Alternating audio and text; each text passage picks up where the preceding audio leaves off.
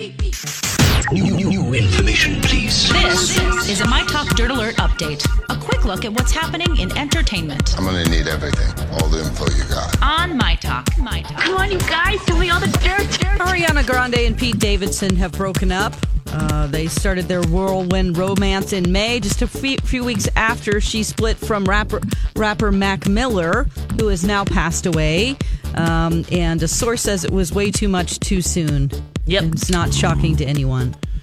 Oh, this makes me so sad. I have a real problem doing the show today. Oh, my gosh. I think that they'll probably get back together.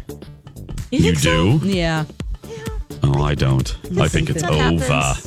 Yeah, they were so hot and over. heavy so quickly. Yep. And the couple that's the biggest PDA, usually. Yeah, they have to prove it. Yes. Yeah, behind doors, it's not that great. Yep. Well, no word yet on the $100,000 engagement ring that he bought her, or who gets custody of their pig, Piggy Smalls. Oh, yeah, that's right. They have a pig together. Poor pig. Don't. Why? I'm just going to say it. I don't know if it's a great idea to own a pig. I don't know. Are they a good domesticated animal? Yeah, they are. They're very smart. Oh, yeah. Okay. They're like wrong. little dogs, yeah. All right. Kanye West took a break from family time in Africa to get in touch with the world via social media once again. He is back on Twitter after a week. He was in Africa. He filmed a video and he live streamed himself talking to the camera, but he was constantly rubbing his forehead, appearing to be in deep thought, focused on his words, and he captioned the video "mind control" and started off by railing at social media and discussing how he's been hurt by people trying to tell him what to do.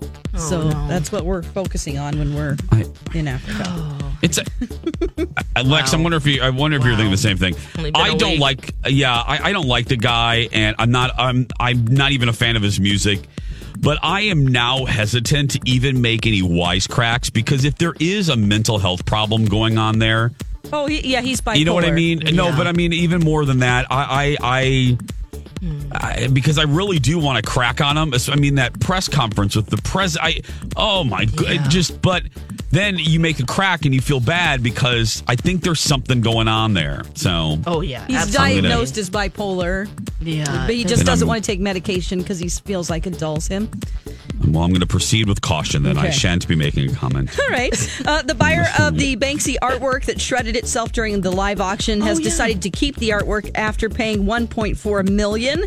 It's been retitled "Love is in the Bin." The painting was originally called "Girl with a Balloon."